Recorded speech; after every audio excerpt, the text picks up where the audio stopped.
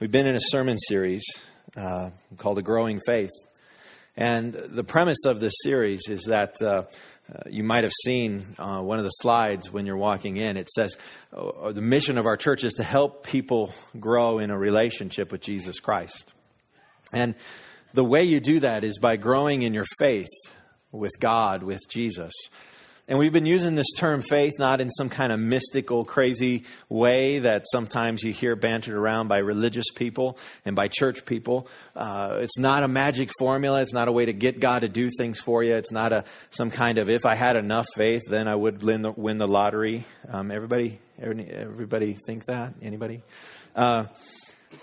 The way we're thinking about faith and the way I believe the Old Testament and the New Testament talks about faith is that it's about relationship and it's about building a relationship with God. In fact, the reason that I believe this is true is because the way we exited our faith with God in Genesis 3 was through unbelief. The serpent came to Adam and to Eve and he said, "Did God really say?" And he starts to insert doubt into their minds, into their lives. Perhaps you've experienced that. Perhaps you've experienced doubts in your relationship or lack of relationship with God. And that's okay. That makes sense. It's common to all people. In fact, Mother Teresa wrote about her great doubts about God that she experienced most of her life. So doubt in God and wrestling with doubts is kind of the flip side of the coin of faith. You can't have faith unless you have doubts. You can't have faith or belief unless there's such a thing as unbelief. And so they go kind of hand in hand. And so we've been talking about those things that God uses in our lives. And Andy Stanley, it's his list that I've kind of been preaching through. It's a list of 5 things. And I think there could be more added to this list. That's not from the Bible. It's just as you observe what happens in your life and in church world and in other people's lives, you see that these are common things that God uses. And so several weeks ago, we talked about practical teaching, that God uses practical teaching in our lives to open up our eyes and help us grow in our faith. God uses providential relationships. He puts people into our lives who speak truth into our lives, who care about us, who love us, who have sometimes awkward conversations with us. And those people help us grow in our faith with God. We talked about private disciplines. And we talked about how God uses private discipline, those things that we do when nobody else is looking, getting up early in the morning, praying, when we give, when we read our Bible. Those are things that God uses to grow our faith. And today we're going to look at personal ministry. And personal ministry, just real quick, is when God calls us to do something. When God calls us to do something. And that's a pretty, big, wide definition, isn't it? Because he could call us to do a lot of things. And it could be inside of these walls in the church. It could be outside of these walls in the community. It could be many different things. And I believe strongly that you and I are all shaped and gifted to do lots of different things. Things inside the church and things outside of the church for God's kingdom. To impact God's kingdom, to grow God's kingdom, and to grow our faith and grow the faith of others. And so one thing that I'm going to try to argue for, and try to demonstrate through this sermon is that God wants us to enter into personal ministry, not because it can benefit other people, though it does, but primarily because of what it can do for us in our faith. How it will shape us and it will mold us. Well, August 24th, 1759, on High Street in Hull, England, a baby boy was born. His parents, Robert and Elizabeth, named him William. And William was a sickly, delicate, small kid. He had poor eyesight. And he was 17 years old. The year was 1776 when he enrolled in St. John's College. And in St. John's College, he was not particularly interested in studies. How many of you know what I'm talking about with enrolling in college? You or your kids, perhaps, huh? And his priority wasn't his studies. In fact, he was exceedingly wealthy because his father and his grandfather left them their fortunes upon their deaths. And so at 17 years old, he was financially independent. He was set for life, and he was in college, and he was a party animal. Though in 1776, that's not what you called them. He liked to gamble and play cards, which I guess were bad back then. Now we have state lottos, so we've changed times a little, right? And he spent his evening hours drinking with his buddies. And then in 1784, he had a profound experience where he came to know Jesus Christ as his personal Lord and Savior.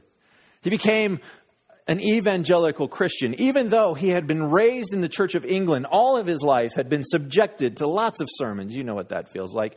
He had spent much time in church every Sunday growing up. He had never come to know Christ. And it was through his aunt and his uncle and their mission, they're sharing the name of Christ with him and the gospel with him, that he came to faith in Jesus Christ. A little bit before that was 1784. In 1780, William, perhaps you know his last name, William Wilberforce, was elected to Parliament at the age of 21. And also for the cost of £8,000. Elections were a little different back then. Or maybe not. He was in Parliament. He became a Christian. And the slave trade became a pressing issue in his mind. The slave trade was this huge part of the British Empire's economy. In fact, it drove 80% of the British economy. And Wilberforce was convinced it was immoral and wrong. And so he started to wage war in 1789 against the slave trade. But you got to see that this was just a great thing that the British had going for them. Because they would go to Africa with their goods and they would sell them, and they would buy slaves and they would transport the slaves to the West Indies, and they would sell the slaves, and they would buy sugar and tobacco that were raised by the slaves, and they would take those back to England. And they had this golden triangle. And if any part of that were to be broken, then 80% of Britain's economy would collapse. So there's a lot of powerful people, a lot of businessmen, a lot of folks who have stood a lot to lose if slavery were to be abolished. In 1789, Wilberforce was able to get to vote 12 different amendments or 12 different pieces of legislation to outlaw the slave trade, and none of them passed. Most were filibustered. And then he tried again in 1791 and failed, in 1792 and failed, in 1793 and failed, 1797 and failed, 1798 and failed, 1799 and failed. He continued to try to fight, continued to try to win the abolition of slavery. Well, you know the story. Through Wilberforce and other courageous men, the slave trade was eventually outlawed. And it was brought to an end. And in fact, the British freed their slaves long before the U.S. did, due to Wilberforce and his efforts. And as I read the story and think about the story of William Wilberforce, it strikes me because this man, many times, even while his Parliament days, he would find himself bedridden from his illnesses. He would not be able to go to work. He would be on bed rest for weeks on end. And it strikes me that this man who was sickly and had poor eyesight and who was small in stature, in fact, one of the members of Parliament saw this, what he called a shrimp of a man, get up to address Parliament. And his oratory skills, his eloquence was so amazing that he saw this shrimp of a man grow into a whale as he addressed Parliament. And this man, Wilberforce, took his gifts, his natural charm, his likability, and his speaking ability, his eloquence, And he took those two small things and used those in ministry of God and his kingdom. Think of the forces against him, aligned against him, ever being successful. And yet today, we all think, well, the abolition of slavery, that was a foregone conclusion. That was just going to happen. But one historian has said that Wilberforce was at the crux of probably one of the world's greatest moments ever. Because the world became a radically different place. For the first time in human history, an empire had outlawed slavery. He believed that he was called by God. He had many discussions with John Newton. And John Newton was the man who penned Amazing Grace, we sang this morning. And John Newton encouraged him to continue to fight the good fight. And they believed that God had placed him in Parliament so that he could continue to wage war against slavery. And one thing's for sure. Failing so many times grew Wilberforce's faith. Trying again and again and again and over and over and over grew his faith. And the question for you and I today, is God nudging you to do something? Is God nudging you? Is he got his elbow in your ribs? Yeah, husbands, like when your wife does that. Does he have his elbow in your ribs? Is he nudging you to do anything? Personal ministry. You see, what God does and how he uses personal ministry is to grow our faith. Don't you think that Wilberforce had to have amazing private disciplines? An amazing faith in God to just keep going, just keep trying year after year after year after year. Sickness after sickness. He just had to trust God.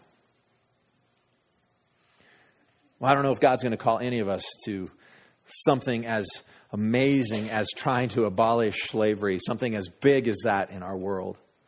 But I do know this. God calls all of us into personal ministry. Every single one of us. And let me also say that the vast majority of us resist it. Now, why? Why would we resist? Well, let me speak from my own life. One reason I resist is because I'm scared. And the other reason I resist is because I'm scared. You see, the main reason I'm scared is because I think, well, I probably don't know enough. I'm probably not good enough. I'm probably not wise enough. I probably haven't read my Bible enough. I probably can't help them. I probably have nothing to offer them. I should just keep my mouth shut. I should just go home, do my own thing, because I know how to operate the remote control on my television. I'm confident in my abilities. And I probably shouldn't try to do what I feel God is nudging me to do. Because God, I probably will fail. Because I know me. And as we keep this question in front of us, is God nudging you to do something? Is God nudging you into ministry in some way? And when I use the word ministry, don't think, oh gosh, preaching and all that kind of stuff. I mean, just doing something to advance God's kingdom. Examples would be, is he nudging you to take a leadership role in our church? Is he nudging you to work with kids in our community, with teenagers in our church? Is he nudging you to work with widows in our community? Is he nudging you to help with the younger generation? Because many people, they, instead of helping, they point these things out to people like me and they say, you know, one thing that we should do is we should really get something like this going for the kids. I'll pray about it, but you make it happen. And I often counter that by saying, maybe God told you so that you'd do something. And many times people go, but I'm a prayer warrior. That's what I do. I just pray. And I'm just going to pray about it. God, would you please send somebody to help them? God, would you please send somebody to do this? God, would you please send? And maybe God is answering your prayer by saying, it's you I'm sending. And then we start sounding like Moses, the burning bush. Well, God, I can't talk hardly, and nobody likes me, and I'm horrible, no bad, very good person, and I don't know what to do, and I can't figure myself out, and they'll never like me, and it won't work well, and God, find somebody else. Because we're scared. Because we think we can't do it. But there's this amazing story in the pages of the Scriptures where Jesus shows us what this looks like. And he shows us how to respond when he comes nudging. It's in Matthew 14, in verse 13 is where we'll pick it up. And it's an amazing, powerful story. If you've been around church world at all, you'll know how this ends, okay? Because you've heard this 1,000 times. If you kind of know some Christians, you've probably heard of this story. If you have no idea what this story is, after this you will. When Jesus heard what had happened, now I got to tell you what had happened, right? Because that's like, well, that's not a very good place to start. Jesus has just heard that his cousin, John the Baptist, has been killed. Jesus' cousin, John, whom he loved, who he spent much of his life growing up with, who he knew very well. Jesus just heard that his cousin, John, had been killed. He had been beheaded, and he was killed by Herod.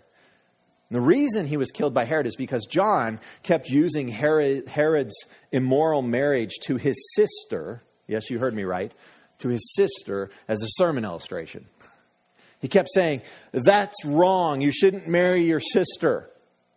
And so Herod and his wife, the queen, got sick of hearing about this. And so they imprisoned John and they eventually beheaded him. And as you think about that, you've got to think Jesus started to think, that could be me someday. And Jesus, hearing this, it says that he withdrew by boat privately to a solitary place. He needed to go somewhere to weep, to mourn, to grieve his cousin's death. Anybody been there? You see, Jesus knows everything that we've ever experienced. And he himself has experienced the loss of a loved one, their death. He needed time away. Hearing of this, the crowds followed him on foot from the town. See, they couldn't get a boat. Not all of them would fit. So they walk all the way around the edge to go to meet Jesus on the other side of the lake. When Jesus landed, now just think about this. How would you take to this scenario if it's you? Trying to get away. And they find you. You've felt this before. Moms, you've felt this before, right? With your kids. Dad, you felt this before with your wives? No, I'm just kidding. I'm out in the shop doing nothing. What are you here for? When Jesus landed and saw a large crowd, he had compassion on them and healed their sick. Don't you love how he just throws in and healed their sick? I want to see one miracle, right? And Matthew just kind of, and healed their sick. It's like, how did that work? Was it like lightning bolt power out of his hands? Or was it like, hey, if you're sick, raise your hand. Okay, cool. Everybody's healed. Or was it a big long line? How did this work? I have no idea, but I wonder, it's probably on a TiVo up in heaven that we can watch eventually. So anyways, as evening approached, the disciples came to him and said, this is a remote place, and it's already getting late. Send the crowds away so they can go to the villages and buy themselves some food.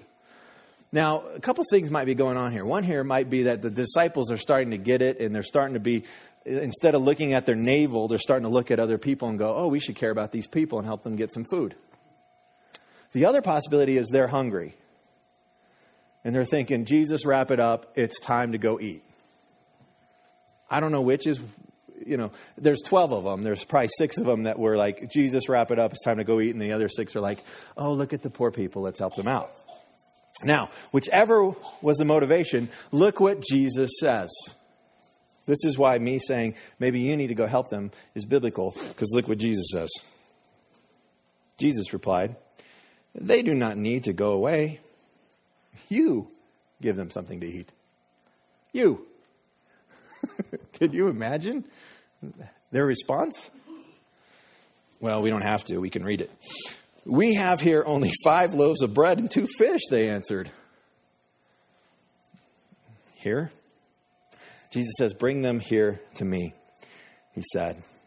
And he directed the people to sit down on the grass. Taking the 5 loaves and the 2 fish and looking up to heaven, he gave thanks and broke the loaves.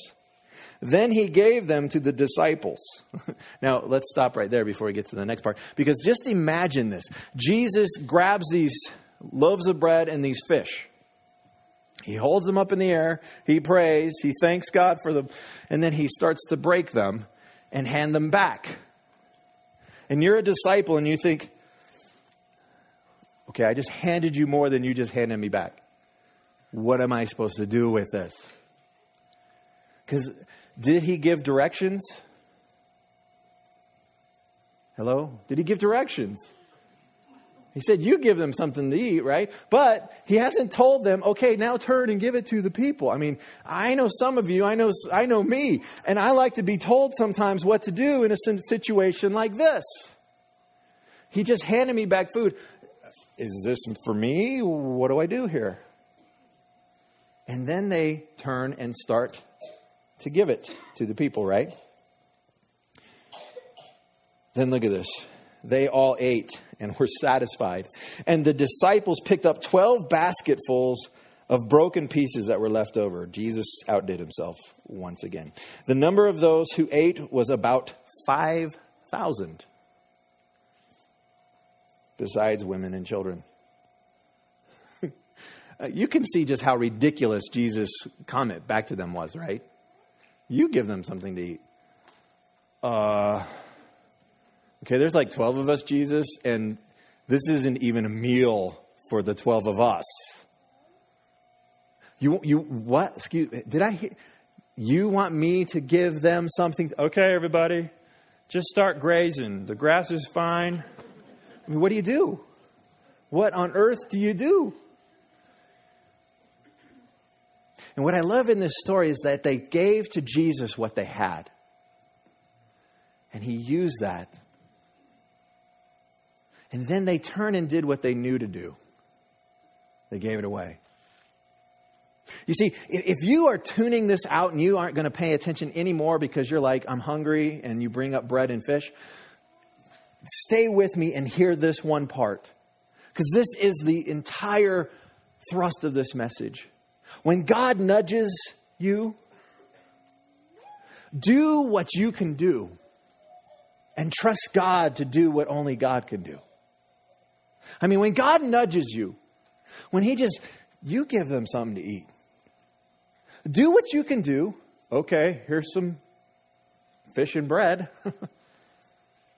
And then see if God will do what only God can do. Multiply it. Give it back to you to hand back to others. You see, what's going on is that Jesus knows he's about to leave. And he is trying to start the church. He's trying to start a mission, a movement in this world. And he knows that he's got 12 knuckleheads that he's got to get through to them. And their faith has to grow in him. And they have to believe. They have to believe that they can accomplish greater things than feeding 5,000 people. And so he's got to lead by example, and he's got to show them, trust me, have faith in me. If I nudge you, do what you know to do, and let me take care of what only I can do. Now, the story goes on. Immediately, which means very quickly, right? And this is an important word in the Gospel of Matthew because it links these two stories together. These are connected stories. He wants you to read this together. He doesn't want you to, like my Bible here, the NIV has broken these apart. And for you to go off and drink your coffee and go on with your day. No, he wants you to read these together. And it says, immediately, Jesus made the disciples get into the boat. Made them get into the boat. And go on ahead of him to the other side. While he dismissed the crowd. Could you imagine trying to dismiss that crowd? well, you just healed all of our sick people and you gave us free food. Why would we go somewhere else, man? This is a good gig. Right? That would be a hard dismissal. No, really, go in peace. Get out of here. Leave me alone, right? And so Jesus dismisses the crowd. You got to see the funny stuff in the Bible. You really got to read this thing. And so while he dismissed the crowd, after he had dismissed them, so because he's God, he's able to accomplish that, he went up on a mountainside by himself to pray. Again, private disciplines. The Son of God got away privately to pray by himself.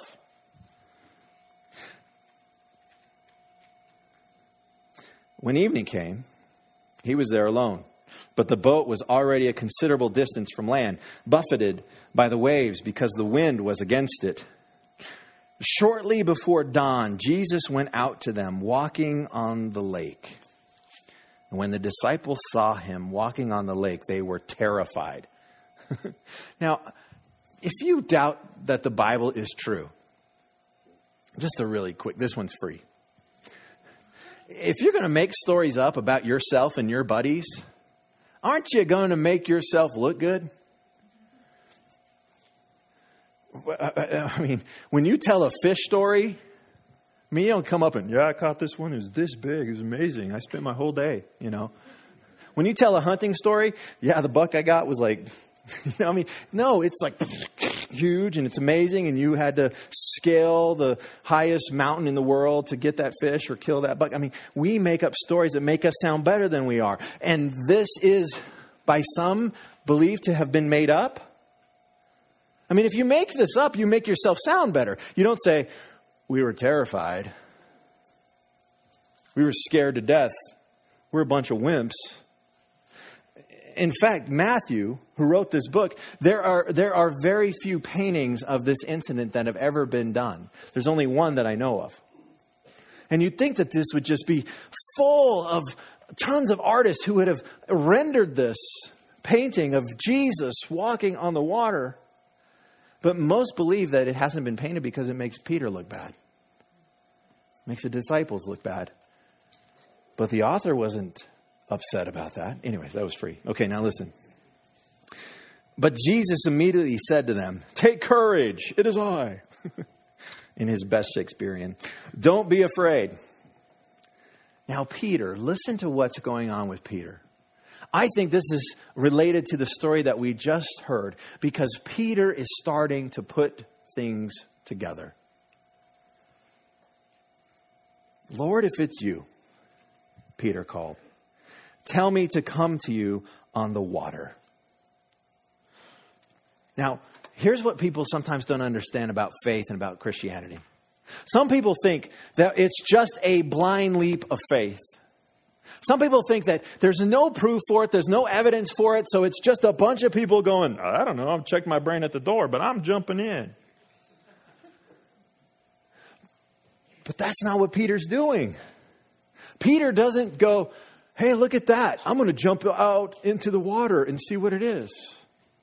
Peter says, invite me, Lord.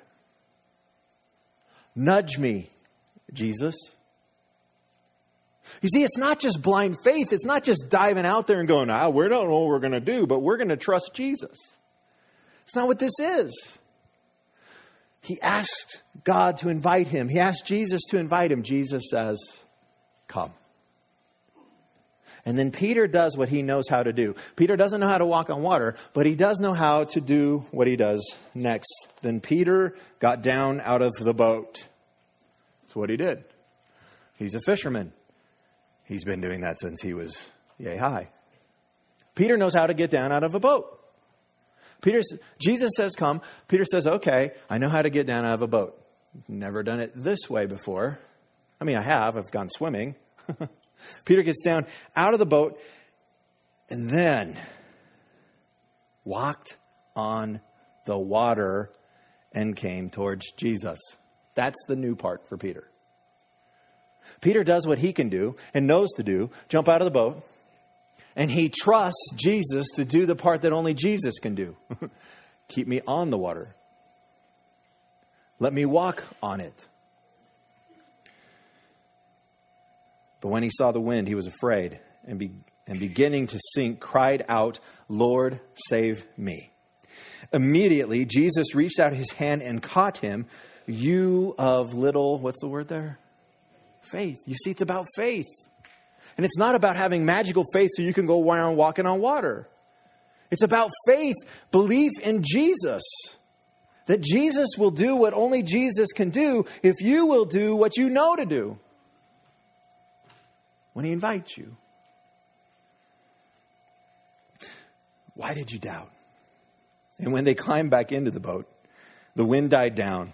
Then those who were in the boat worshiped him, saying, "Truly you are the Son of God." I mean, we had our suspicions earlier, but now we know. I mean, he just feed 5,000 men. Now we really know. You think these stories go together because both times Jesus invites them. You give them something to eat.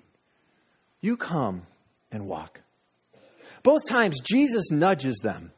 And both times they respond by saying, "Well, I know what to do is we eat these kind of things, so here you go. And then when you give it back to me, I guess I'm supposed to hand it to them." You see, if you're afraid to step out and do what you feel God nudging you to do, it's because you don't have faith. And I don't mean magical powers kind of faith. I mean, you don't really trust Jesus. You don't trust him that he's going to catch you, that he's going to be there, that he's going to meet you and strengthen you and give you the abilities to do what he is calling you to do. Before I got here, I was a youth pastor. I spoke to teenagers and I played with teenagers and I learned about their lives. And next thing I know, God is nudging me saying, "Hey, why don't you go and be a pastor of a church in a small town?" Huh? It's not what I had thought was going to happen, Jesus. You sure about this? I think, hello, is this on? Is this broken? And I showed up here pastoring 2 churches, which is something I had never done in my life ever before. And you know that if you were here, right? Preaching once a week. That was new territory. Never done that before. Some of you are thinking, well, hopefully you'll quit. And I continued to try to learn. I remember the first funeral I did. And the first family, because teenagers rarely die. And I had not done a funeral before. And I remember sitting with this family and I'm going,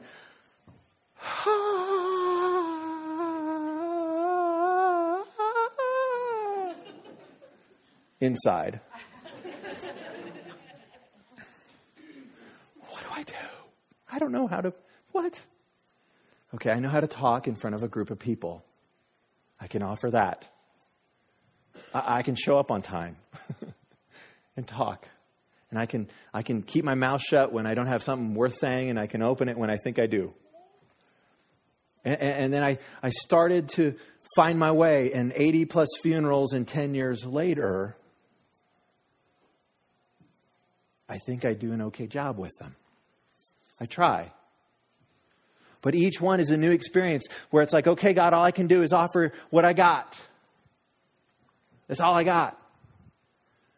And Jesus, you need to make up for the difference. You need to meet me here. You need to meet this family here. You need to walk in this with us because I believe I've been called to do this, but I can't do this. It's overwhelming. I don't have the abilities. I don't have as much knowledge as I need. I don't understand how these things work. I'm scared to death most of the time. And then God does really funny things, like brings more people to our church than any of us probably ever expected. We're like, huh? What do we do? And it's like God starts inviting us and nudging us and saying, you're going to create a place for them? You're going to create opportunities for them? You're going to keep ministering and loving people? Or are you just going to close the door, us four no more? And it's like, God, I don't know what to do. I'm confused and I'm scared and I've never done this before. You're hearing me, right? Because this is some of what you say, right? When Jesus nudges you. I've never done this before. This could be a really bad idea, God. We could crash and burn like nobody's business. And God says, you going to trust? You going to move forward? Or are you going to cower from fear? You're not going to do it. Now, I don't know what the future holds. I have no clue. I wish I did. I don't know what the next move is. I don't know what, but I keep trying to trust God's nudges. And I keep trying to do what I know how to do. And I trust that God's going to do what only God can do. And He's going to have to do it again. Because He's done it before. And I'm pretty sure I have faith that He's going to do it again. But I don't know how and I don't know when. Aren't you glad that people who had God's nudge in the past listened and did what they knew how to do? I mean, we're sitting in a building that a previous generation built for us because they felt God's nudge. And they thought, boy, this is crazy. Small town. Where are we going to get the money? Where are we going to get the funds? This is dumb of us to do. And yet they felt God's nudge and they did the next thing they knew how to do. And next thing you know, God is meeting them and building this church and helping them get the funds and put it together and make it happen. And then several years later, they go, we need more space. And they feel God's nudge and they raise money and they build the fellowship hall. Because before that, they had to walk all the way downstairs for their brownies. Because that's where the kitchen was. Aren't you glad that people took God's initiative, His nudge, and they said, all right, I don't know, I'm not sure, maybe this is crazy, but let's do what we know how to do. You know, the elders, when we sit around and we're going, what are we supposed to do? I keep trying to say, we just need to do what we know how to do. Because God put us here and we're the only ones here and we don't. And by the way, maybe God is nudging somebody here today and saying, you need to step up into leadership. And you're like, oh, but I read those elder lists and there's no way I could do that. And there's no way I could live up to what an elder is. And by the way, you join the club. That's how all the elders in this church feel.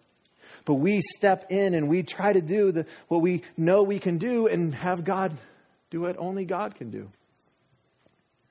Maybe God's tugging at your heart to get you out of this church and to get you someplace else doing ministry elsewhere. And you're like, oh, but I don't want to leave this church and I don't want to do these things that God's calling you to do. But maybe He's calling you to do and to step out and to do something that you know He's nudging you to do. And you just got to step forward and do it. And do what you know how to do. Sometimes when my mom says, hey, drive safe. Moms do that a lot, right? Drive safe. Drive safe. If you get tired, pull over. You know, if you get hungry, eat something. You know, they help you out with all those kind of things. And my response to my mom is, I'll do my best and let God take care of the rest. The first time I said that, it was kind of flippant, you know, like, I'll do my best. But the more I've realized what I was saying, the more I realized, wow, I was exegeting this passage here. I'll do my best. I'll give you my bread and my fish. Here's my best. It's what I got. And I'll let Jesus do the rest. You see, if you're being nudged and you're scared or worried or concerned, God's trying to grow your faith. That's why He's nudging you. That's why He's trying to push you out the boat, push you out the nest, push you along so that your faith will grow, because it's a muscle and it only grows when it's exercised, when it's used, when it's pushed to the limit. And sometimes, as we'll see next week, if you don't listen on this one, sometimes you use pivotal circumstances where He just kicks you out the nest because you weren't willing to go. That's a whole nother sermon. It's next week's. Is God nudging you? What are you going to do about that nudge? Because I firmly believe if you will do what you can do, God will do what only God can do.